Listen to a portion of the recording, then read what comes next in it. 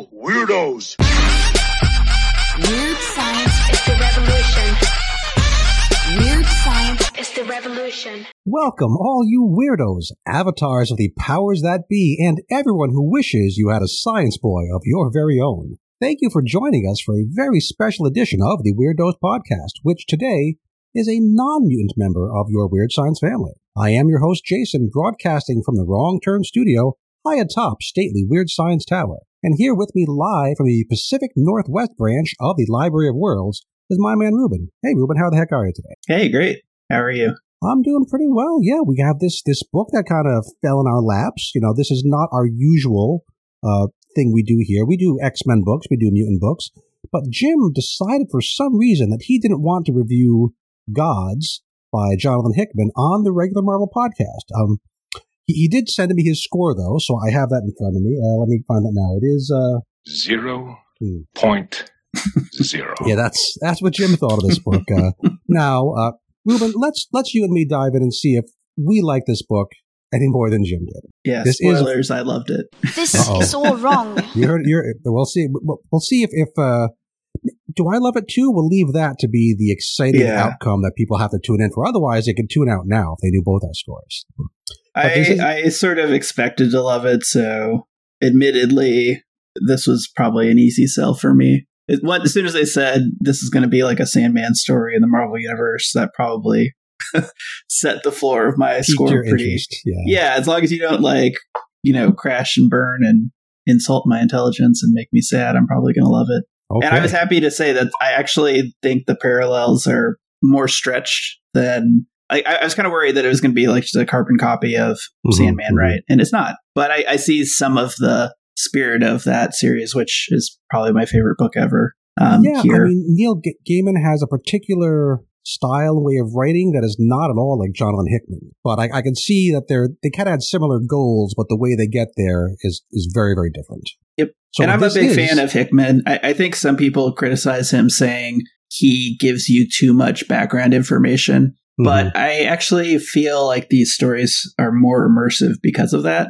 And I guess fair criticism, he's usually not the strongest interpersonal character writer, but that is the knock on Hickman. Yeah, but I actually kind of felt like this story might be slightly different. I felt like I really had a strong opinion of who Wynn was after this, and a lot of it was the art selling beyond the emotions. It does feel like Hickman has heard that criticism and went out of his way to work on the characters, which is nice. Okay, let me give the credits before we get too deep into this. This is G.O.D.S. #1, written by Jonathan Hickman, art by Valerio Schiti, colors by Marte Gracia, letters by Travis Lanham, design by Jade Bowen. Now, Jonathan Hickman has said that when he came to Marvel a few years ago, among the very first things he created were the series Bibles for two different projects. One of those Bibles became House of X. It may have started as a Legion of Superhero story, depending on who you believe, but it became House of X. And the other became this series. Now, House of X turned out to be a pretty big deal. I mean, among other things, it resulted in the existence of this very podcast, and what could be bigger than that? And let's see if G.O.D.S. makes a similar splash, and let's also see if we find out what the acronym G.O.D.S. stands for. Spoiler, no, we still don't know what that means. But Hickman introduces two new opposing forces to the Marvel Universe. They're new to us, the readers, but in story we're told they've been around forever. The first of these forces is called the Powers That Be. This force represents all the secret magic stuff in the universe. Their one and only avatar in the world is Wynn. Full name, Sir Redwyn, and that's S-E-R, Sir, like in Game of Thrones. He's had the job for a hell of a long time. He appears to be our main protagonist for the series, or at least he is for this one issue we've read so far. The other opposing force is the natural order of things. This force represents science and rationality, that sort of thing. So you can see right up front the very primal opposition start to shape up. It's a very Hickman thing to do. It reminds me a bit of the Lords of Order, Lords of Chaos deal over at DC. Did you kind of get that vibe as well? Yeah, I think that's a fair comparison. Now, the natural order of things, they get to have 100 avatars. Collectively, these are known as the Centrum, and each numbered individual is called a Centaur. Saying those words out loud makes me feel awful silly, like they're centaurs or something, but oh well. There's 100 of them, got sent to the name, it makes sense. So there's a long-term, uneasy kind of agreement, semi-peace stalemate between the powers that be and the natural order of things. This agreement is called the Compact. We don't know too much about this Compact yet, but one of the requirements is that the avatar of the powers has to take on a proxy, something like an observer or an assistant who has a scientific background. And each centaur of the Centrum gets a proxy from the magical side of the street. Wynn's proxy is a younger appearing blonde kid named Dimitri. Marvel promo materials give his full name as Dimitri the Science Boy. I don't think we've seen that actually on panel yet, but that's what Marvel promo says. And this explains why Dimitri wears all white. White seems to be associated with the science folks, like a lab coat, medical outfit. I think that's what they're going for. Yeah, I think we picked up on that too during the teasers, that we thought the white outfits had to do with this group. Yeah, I don't think we knew from the promos that Dimitri was part of the science bit, but it makes perfect sense once you see it. And it's a comic, so it's nice that there's a visual little clue to the different sides here. I didn't really get the idea that there's a particular color scheme for the magical folks. I mean, there is only one avatar of magic. Yeah, it's whatever color he wears is the color scheme. So it's Wynn. It doesn't really matter. He doesn't need a uniform. He's just one dude. Okay, having set up all that setup, is this a Jonathan Hickman book? It sure as hell is. Let's get on to the actual story. The actual story is actually quite good. It starts out with a flash forward with Wynn and Doctor Strange. I'm sure that Hickman wanted to have a recognizable character right up front to kind of let readers know, yeah, this is 100% in the 616 in the Marvel Universe. This is a scene that we'll see in its fullness at the end of the issue, but here it just sets up kind of a thematic tone. It's our new protagonist, Wynn, hanging out on a rooftop with Doctor Strange and bickering back and forth in a way that feels like they've had some version of this argument many times before. Doctor Strange says that he fights on the side of good, on the side of the light. And you can hear the capital letters in those terms when he says them. Wynn, in like a very world-weary, above-it-all, James Dean kind of way, says, "Stephen, my boy, who can tell the difference anymore?" And we'll see if he still feels that way at the end of the book. Now we jump to 10 years ago. This section of the story, which is about a third of the book, cuts back and forth between two locations. A woman named Aiko waits for her husband at a bar called Brevoort's, while Wynn and Dimitri investigate an eyes wide shut kind of party. These do eventually come together, but let's start off with the party. So Wynn and Dimitri, who here act very much like detectives in a police procedural TV show, whether it's your Hill Street Blues or your Law and Order, they stop to investigate a get-together at a fancy New York City address. Wynn looks a little different here than we've seen him in the promo pages. He has no white in his hair or beard, and his facial scar is missing. Before they go in, we see Dimitri slap a small white square item onto one of the neighboring buildings. Hey, we've seen those before. We saw them in at least two of the Prelude pages. There was one next to the missing Baxter building in the Fantastic Four page, and there was one in that hospital-type room in Moon Knight. I guess Dimitri just leaves these things places. We aren't told what they do yet. Do you have any theories on this, Ruben? I think this is how their computer is able to monitor everything. And I think this is is it Centum? Am I saying that right? Centum, I think it's Centrum, or maybe I'm just thinking of Vitamin Company. Yeah. In any event, yes, I think this is how they get all the information and monitor the world for, I guess, world-ending threats, which seems to be something that they're about. Certainly could be. I'm sure we'll find out soon. It's kind of nice that while they answer some questions in this book, they also set up a lot of mysteries and questions for us to speculate about going forward. I think there's a nice balance there. We also get our first instance of hearing Dimitri's device speak. This is the white Tetris-y looking handheld thing that's not quite a smartphone. The Marvel fandom wiki, which doesn't have any footnote or attribution here, but it calls this thing his, quote, thing of order.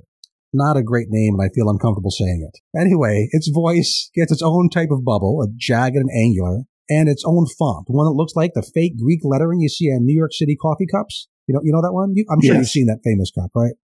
So, Ruben, what do you think the Thing of Order's voice sounds like? Can you do an impression for us? You're always trying to embarrass me, man. Well, just describe it. And what because it's clearly supposed to sound weird. We've got a weird font, a weird bubble. I'm not an impersonations guy. Okay. But something mechanical-ish and electronic probably. Something clearly computery, I'm getting. You think so? I guess it is kind of squarish. The boxes are square, yeah. Mm-hmm. So one last observation before our pair goes inside. This house, on either side of its glass doorway, has statues. And I noticed this because I've always wanted a house with statues like this. Really what I wanted, the stone lions on the steps. Someday I'll have that. But these statues aren't lions. The one on our left looks something like a dog, and the one on the right is kind of like a fish or maybe an eel. And this will quickly become relevant. Our pair enter and observe a bright, busy ballroom with the guests are all dancing and all wearing masks. They're mostly wearing these gold metal masks that remind me of Destiny from the X-Books. One of them is going full Spider-Man, though, which a detail that does not come up again in the book, but made me laugh. I think this is probably Skeety just having some fun. Did you notice that as well? That's a great made me laugh. There. Nice little hit. It definitely draws your eye, which is interesting how recognizable that mask is. Yep, it draws your eye, and it also draws your eye up to the background where you see teeny tiny little Wynn and Dimitri in the background. So it's meant to be seen for sure. Now we meet the hosts. It's a gentleman wearing a dog mask and a woman wearing a fish mask. We saw them in the Venom Prelude page. We kind of go to a back room, and under the wolf mask we find out is a guy with an actual wolf head. Looks more like a fox to me, but it's called a wolf. And under the fishy mask is a lady with a fish head. Long story short, the whole party is a bit of unauthorized magic. Wolf guy and fish lady are some sort of magical fairy-ish types. They throw these parties to find human victims to kind of eat parts of their souls, I guess. And this time, they've also accidentally summoned a planar demon. And I didn't quite get how this fit together. I think you had a theory here, Ruben? Or yeah, it's pretty... I think it's on the paper. It tells you what happens. So basically, these are extra dimensional beings that have fled to the Earth, and they seem to be hanging out here and happy. And it sounds like Wynn would deal with these people if they were a big threat, but he's not a pure rules follower, so I think he just tolerates these kind of visitors as long as they're not, really threatening reality. And in this case, they are, because like you said, they summoned a greater demon to the location, which is how he ultimately decided to go and handle the situation. And it must have set off some sort of an alert on some, monitor somewhere. Yeah, maybe related to Dimitri's little white squares for all we know. Uncertain. We'll see. But in any event, he's here, and the reason they summoned the demon is because they used the wrong words for the summoning. And there's a joke about how Fish Lady, she goes, I guess he goes, I'm guessing you got one of the spells mixed up, or you transpose the V and the th sound. And then she says, yes, we would never do that. Right. So we see on panel that she's lady with a fish mouth. Yes. Pronunciation is going to be a little off. Your T's and V's, your TH's and V's are not going to work. Yeah. And so she, instead of doing whatever the normal spell is, managed to summon this chaos demon. Yeah, it's kind of a Men in Black feel, right? Like they're supervising these creatures hidden in the world. As long as they don't cause too much trouble, they kind of let them slide. Yeah, I think officially they're supposed to take these people out. That they're not supposed to be here, right? That's part of the compact. But yeah, there's a bit here where Wynn asks Dimitri, what's our current position on this kind of nonsense? And Dimitri says, the compact is clear. But then he says, I'm just here to observe. You, Wynn, you tend to look the other way on stuff like this. Yeah, for minor infractions. Yeah. But still an infraction, right? So presumably if you have rules, the rules would be like, this is not allowed. You're not allowed to go to another dimension and suck the souls of people. But, mistakes happen. So the rest of this section is Wynn fighting this planar demon. It's this big, ugly worm thing with giant molars and way too many arms. It reminds me a lot of monsters we see in manga and anime lately. Japanese monster creators seem to love to have the too many of some body part. So lots of eyes maybe, or lots of fingers. So it makes me think that Skeety might be into that anime stuff. So while Wynn does the fighting, Dimitri kind of just stands nearby, scrolling through his not actually a smartphone, looking like a bored teenager. It seems like Dimitri's role as a chained apprentice, that's the term, to Wynn, is more of an observer than a direct participant. It's a fun little fight scene. Just 2 pages, doesn't wear out its welcome. It's a lot better than a certain fight scene in Immortal X-Men we'll talk about later today. A promo there.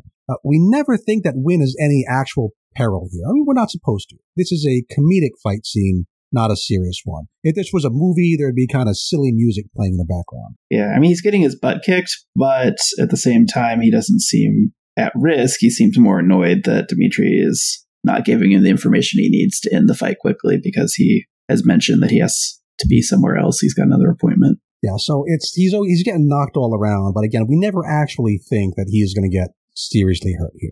Wynn does eventually win the fight. Dimitri finally gives him some information it turns out the creature has 2 hearts. You gotta get both the hearts. Again, little silly thing. Mostly serves to let us see Wynn and Dimitri in action, what their purpose is, how they interact with each other. And I think it works really well like that. Again, the characters of these 2 guys are stronger than a whole lot of Hickman characters we've seen in the past. Yeah, it's strange that they are opposing forces and they kind of work together and they have a slight bit of animosity. Dimitri's definitely subservient to Wynn, but it's not super hostile. It's really passive aggressive hostility. It's almost like Dimitri's there to keep an eye on Wynn. Yeah. To keep an eye on him, kind of to assist him. They kind of become friends. They have this complicated little relationship, and I want to see more of it, which is, what you want out of a number 1 issue. Yeah. And even though he pushes back on Wynn, he does seem to respect what he does. And I mean, even when they first arrive at this party, he describes him as like the well-dressed gentleman or something like that, giving him some props. Yeah, I'm not sure how sarcastic that was supposed to be. It kind of was one of those, I'm kidding, but I'm not kidding, but I'm kidding, but I'm also not kidding, one of those things. That's kind of funny. Some really good artwork by Skeety here, especially in that little fight scene. But the whole issue, he knocks it out of the park. I really hope that he stays on every issue of this series. I always love it when a book has a clear visual identity because it has the same artist consistently, which is rare these days. But if this is like a solid collaboration between Hickman and Skeety, that would really raise the level, I think. Okay, so that's this half of the 10 Years Ago story. Off to the bar now. So this bar is called Brevoort's, and by the way, in his newsletter this week, Tom Brevoort answers a question about this bar's name. He's been on record as not liking editors sneaking their own names into the comics they edit, which makes this a little awkward for him. He says in the newsletter that in Hickman's script, the bar didn't even have a name, and that it was the artist, Valerio Skeety, who inserted the sign this way on his own initiative. And Brevoort says that while he appreciates the gesture, he's still not crazy about the practice, but, by the time Skeety turns to the pages, it was simple to just leave them as is.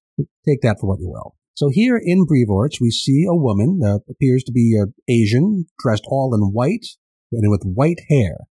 She's waiting for her husband of 6 years, including, she says, 5 good ones. And, Ruben, as someone myself married for just over 25 years, let me tell you, 83%, that ain't bad. I would take that every day of the week. Honey, if you're listening, it's 100%. I'm just kidding. Yes. Yeah, we're celebrating our 10-year anniversary this week, and I was thinking the exact same thing. I'd be like, that'd be really good odds. Yeah, you could do worse, and many have. So anyway, this lady is not at all surprised that her husband is running late. She continues to chat with a bartender who is an older guy and an unthreatening kind of Alfred the Butler kind of fella. He's just there so she can have someone to talk to. And it comes out that she's out of a cautious, scientific type, and her missing husband, Wynn, naturally, is more of the artistic, romantic kind of guy.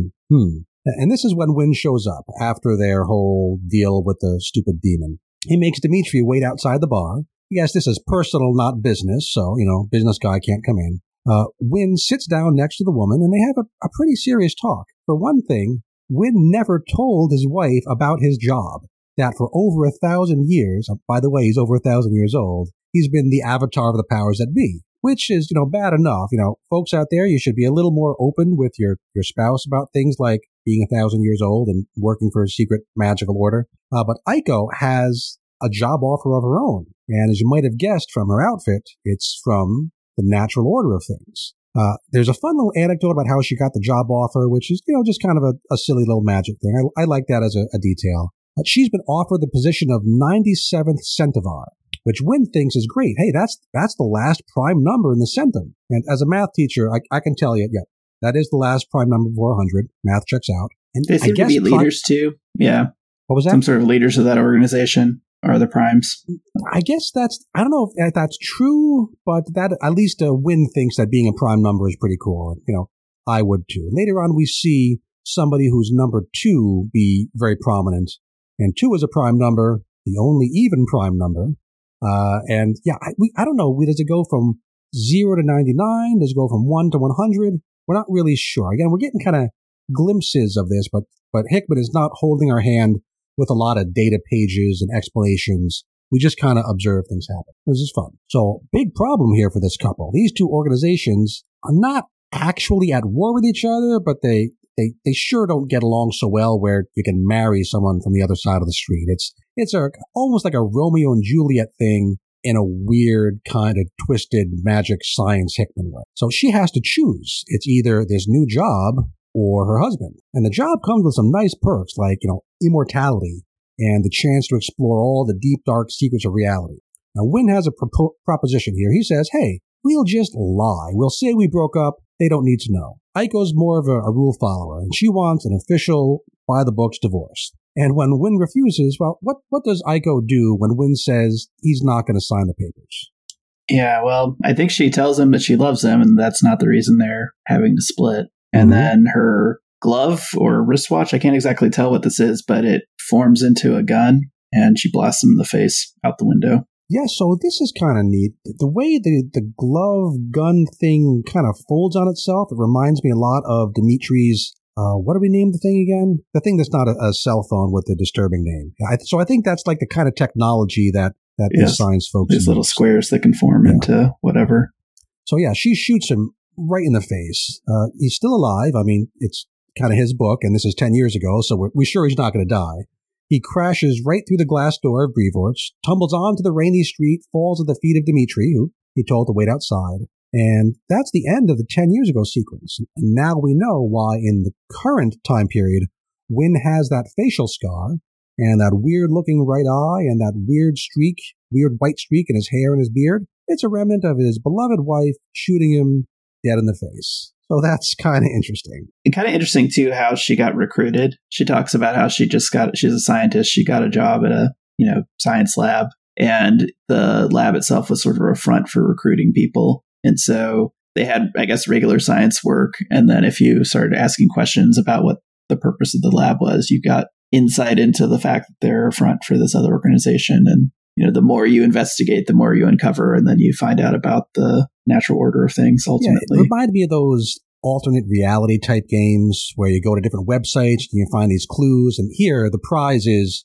you get to work for, this science group. Kind of neat. Well, you learn about if you're a really big scientist, right? Like learning about the way things are is probably like the end goal of your existence. So I could see how it's attractive to them. Hard to resist. Now, we have seen Aiko before, which is confirmed because in the Uncanny Avengers promo page, we see Centum number 97 supervise the dissection of a deceased Jack Kirby type character. That's the one where they find a Tesseract inside him, but that was number 97, so she does take the job. Okay, so now jump ahead to the current time period. We see Wynn and Dimitri walk up to the door of Doctor Strange's Sanctum Sanctorum. I think this is taking place right after the final promo page, the one from Venom. Well, that promo page also featured Wolf Guy and Fish Lady, and that story happened 10 years ago, so it's a bit confusing, but they're promos. They are greeted, not very warmly, but they're greeted by Wong, and he escorts them through a secret magical portal to a meeting at the Library of Worlds. This is a location created by Hickman in his New Avengers, one that played a big part in his Secret Wars event, so Hickman's comfortable here. Wynn is not so excited about being here. He says, quote, I hate this place, but not as much as I hate these people. Oh boy. We've all been in meetings like that. These people include some Marvel heavy hitters. Again, Hickman really wants us to know. It feels like an indie kind of book, but he wants to make sure we know this is 1,000% in continuity in the MCU. So we see Dr. Doom here, Reed Richards. Anybody else you particularly recognize from this little tableau? I mean, the red dress woman on the left, I'm guessing, is Agatha Harkness. Oh, could be, sure. And let's see, do I see anyone else? Yeah, there's some AIM people. You see them. Mm-hmm. Yeah. The fandom wiki says that Leonardo da Vinci and Nikola Tesla are here, which I didn't even know they were Marvel characters, but maybe one of these background characters is them. You might have a quick inquire on the steps. The down steps on the right. I don't know. Hard to tell, but the pink hair makes me think it might be him. He's got pink hair, and he looks like he's kind of got a bad attitude, so that's Quentin. We do see in the following pages, we definitely see Clea Strange, Amadeus Cho, who's, the totally awesome Hulk, I think is what they called him.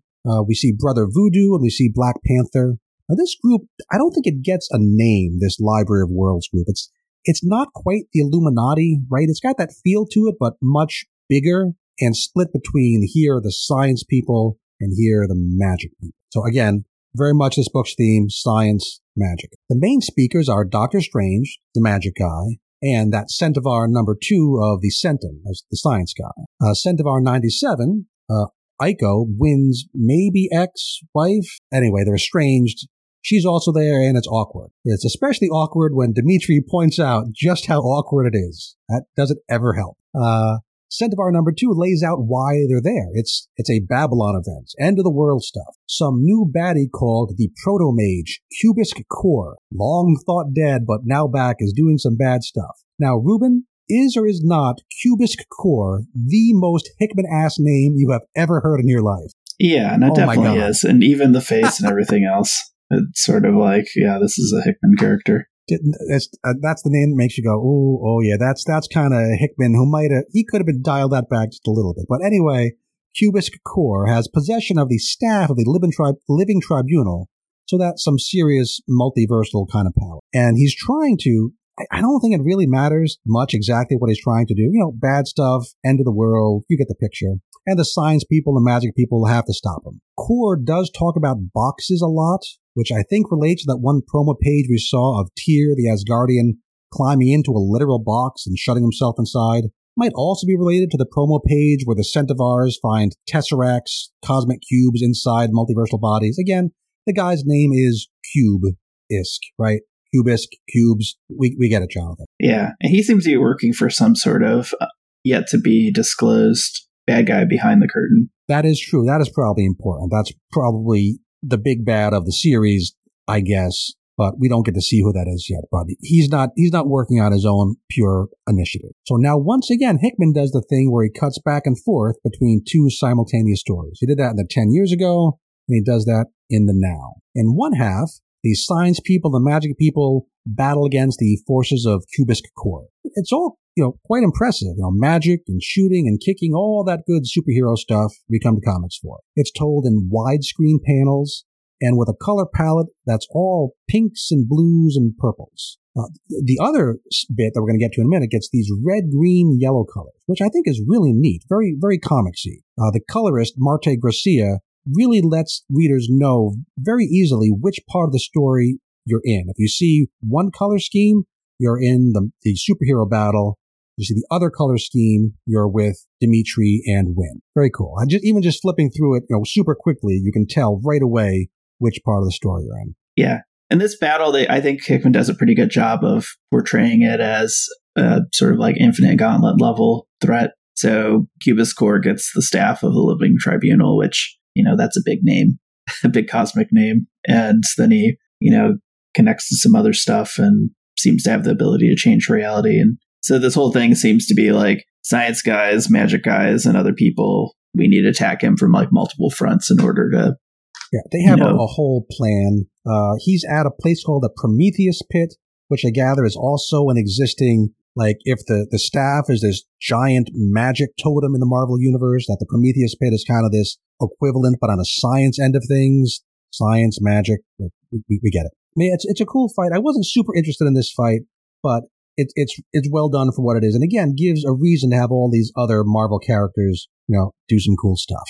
Yeah, I wasn't interested in the specifics of it because I didn't think this was really going to happen as like an actual threat. But I thought it was done as good background scenery as like, oh, we're having an end of the world conflict here. And the art tells me that. Yeah, makes it feel like an epic thing. And so I really liked that because we see Wynn and Strange in the other half, right? Showing what the real end game is that they like have this whole thing going on to sort of distract from their alternative mission. It's cool because the superhero pages feel like the big, end of Avengers Endgame kind of fight. It should be the big thing. And we find out that the real victory is won in an entirely different way. So what happens is Wynn and Dimitri go off and do this something completely separate. These are those red, green, yellow pages. It starts off because Wynn spots a penny on the ground, which is a John Wilkes Booth penny. I'm not much of a numismatist, but I don't think I've ever seen one of those. I guess with the whole Babylon event going on, you've got some cracks in the multiverse, things falling through, whatever. It's fine. There's a cool penny there. And talking, I'm going to pause on that really quick, go for it. These are the things that make me think that Hickman does a great job with the character work, because we see repeatedly through this series that when one of his personality traits is he seems super aloof, but he also seems super observant. Like he notices things all the time, right? When he went to that party with the fish lady and the wolf, right? Like the first thing he says is, oh, I can spot, this statue over here, which is indicative of this kind of bad magic karma stuff. So I like this. I think he's a very, he comes across as not paying attention sort of, but in reality, he's the kind of guy that notices, hey, there's a penny that's from another dimension laying here as he's just walking down the street. Yeah, and he's very playful about it too. So he makes Dimitri pick up the penny, and then there's a little panel where he kind of smacks Dimitri's hand from below and pops the penny up and catches it in his other hand. Just a suave, kind of cool guy kind of move. Yeah, I don't think anyone's going to pull any wool over his eyes. Yeah, he's an interesting character. I want to see more of him, which, again, I don't say that about a lot of Hickman characters. So what they do here is they take this penny and they do a series of trades. You happen to remember some years ago, around 2006, some guy in the real world I'm talking did a publicity stunt where he started off with a single red paperclip, and he traded that for a thing, and he traded that for a thing, and eventually he got himself a house out of it. They do that in a lot of things. There was a similar thing in the Magic community, Magic the Gathering. Yeah, just to mix my nerd hobbies, where a guy basically took like crap cards and traded all the way up to like the most expensive Magic card. Sure, that makes sense. And this is what Hickman has them do here. So the trades go through 4 different Elders of the Universe. First, he takes the John Wilkes Booth penny to the collector, Tanelier Tyven. This is the character played by Benicio del Toro in the MCU. We've seen him. The collector, he has to have this penny. Super into it. He gives 2 items in return, a book and a clock with 6 hands. Hey, we've seen this clock before. That was from the promo pages from Guardians of the Galaxy. And while they're here, we do see Dimitri sneakily installing one of those little squares in the collector's collection. They take the clock, they keep the book, but they take the clock and trade it to the Contemplator, Toth Key, another elder. He offers Wynn any of these 4 vases. Wynn chooses, and I love the way he phrased this, he says, I'll take the weird-looking one. Now off to the Vault of the Possessor, Camo Tharn. This seems to be essentially like a safe deposit vault. Wynn breaks the weird-looking vase and finds a key inside. Dimitri points out, you didn't need to break it. You could have just reached inside or turned it upside down and shook it. But, a decent joke, illuminates the characters again. The Possessor goes off on a weird tangent about why he never showers. What was that about? I had no idea why that was in here. Any guesses? Is this a Possessor thing? He just smells bad? Yeah, I think maybe they're just trying to flesh out the characters of the Elders. Sure, why not? He does take the key and brings back the security box it corresponds to, and inside the box is a translocator, some instant teleportation device. This one is locked to this location, this Vault of the Possessor. Okay, one final trade. Now they're at the Grand Bazaar of the Trader, Court Zotinus. Everybody's favorite character, right? We all have our Court Zotinus action figures here in front of us. Here they just so happen to run into Doctor Strange. There's a funny bit here. I love this bit where Dimitri asks, hey, what the hell, dude? Aren't you supposed to be back there with the heroes doing all that fighting stuff? And Strange says, nah, that speech I made, that was just to rally the children while the adults can seek a more effective asymmetrical solution. And Wynn agrees, yeah, that's what we're doing too. So what the Trader has to offer is a trip through this portal. It's the Inhuman Portal of Eldrak. And by inhuman, he means like capital I Inhuman, as in the Inhumans. This portal is an Inhuman. He's a character, Eldrak, created by, you're never going to guess this, Jonathan Hickman. About a dozen years ago in his Fantastic Four run. You walk into Eldrak's mouth and he teleports you. He was previously last seen in Inhumans vs. X-Men, which I'm going to mention in our next podcast too, talking about what's going on in X-Men these days. Strange says that the deal with Eldrak, I think this is new, is that he doesn't send you where you want to go, he sends you where you need to go, and at the precise moment that you need to be there as well. But you have to make a trade with the Trader. Strange trades Broken Stones of Power, whatever the hell those are, and he goes through. Wynn it made me wonder, as an aside, you were telling me the other day about the current status of the Infinity Gems. And I was like, are these the discarded remnants of those? Oh.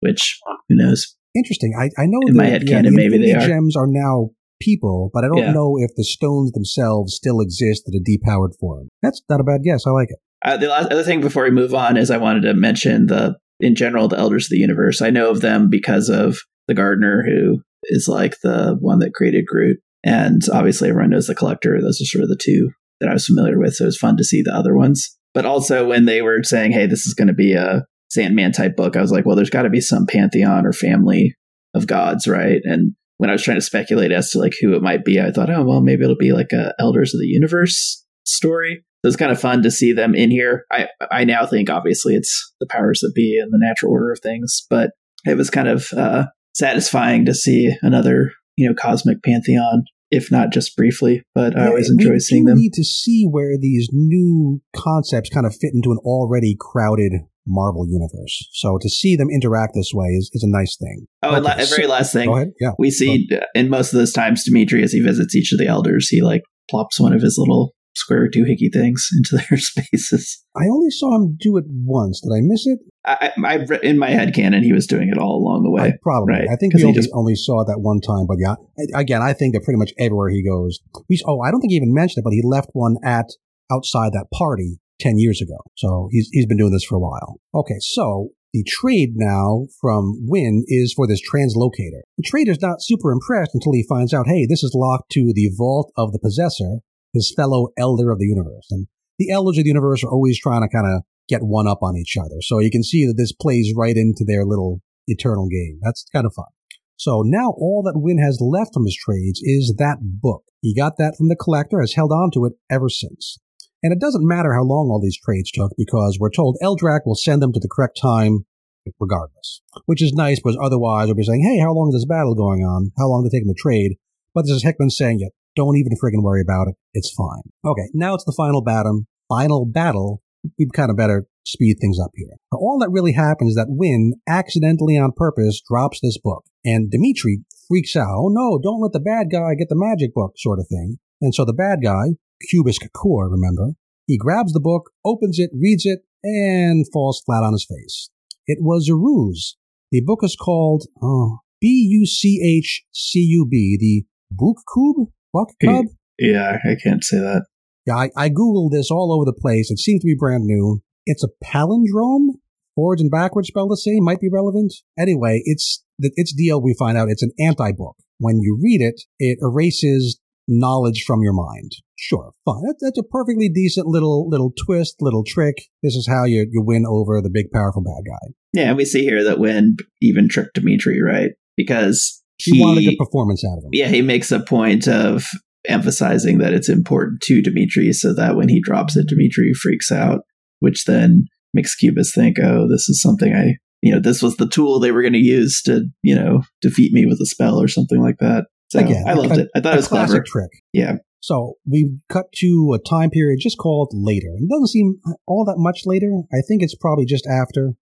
Wynn and Strange on the rooftop. This is the scene from the very beginning of the book. And Wynn asks Strange, are you good? Strange waffles a bit and says, yeah, I'm good. Shoots the whole same question back. Wynn does the whole, who can tell the difference anymore thing. Goes on in that vein for several paragraphs. He's tired of the whole deal. It's pointless. He's kind of almost nihilistic. He's been here for 1,000 years. He's kind of sick of it all. And then his wife, or ex-wife, estranged wife, Aiko, number 97. She runs up, gives him a big old smooch and says, that's for saving us. And Wynn is forced to admit that maybe this whole who can tell the difference shtick, kind of a bunch of BS. So yeah, that's the book. What did you think of this last bit here? Was it too corny, or was it just corny enough? No, it was perfect for me. I thought it was very good, because this is the dynamic, right? Like, the thing he cares most about is his relationship with Aiko. And he doesn't even view her as his ex-wife, right? In his mind, they're just separated. And for a guy who's lived 1,000 years, right? What's a 5-year, or I guess 10-year?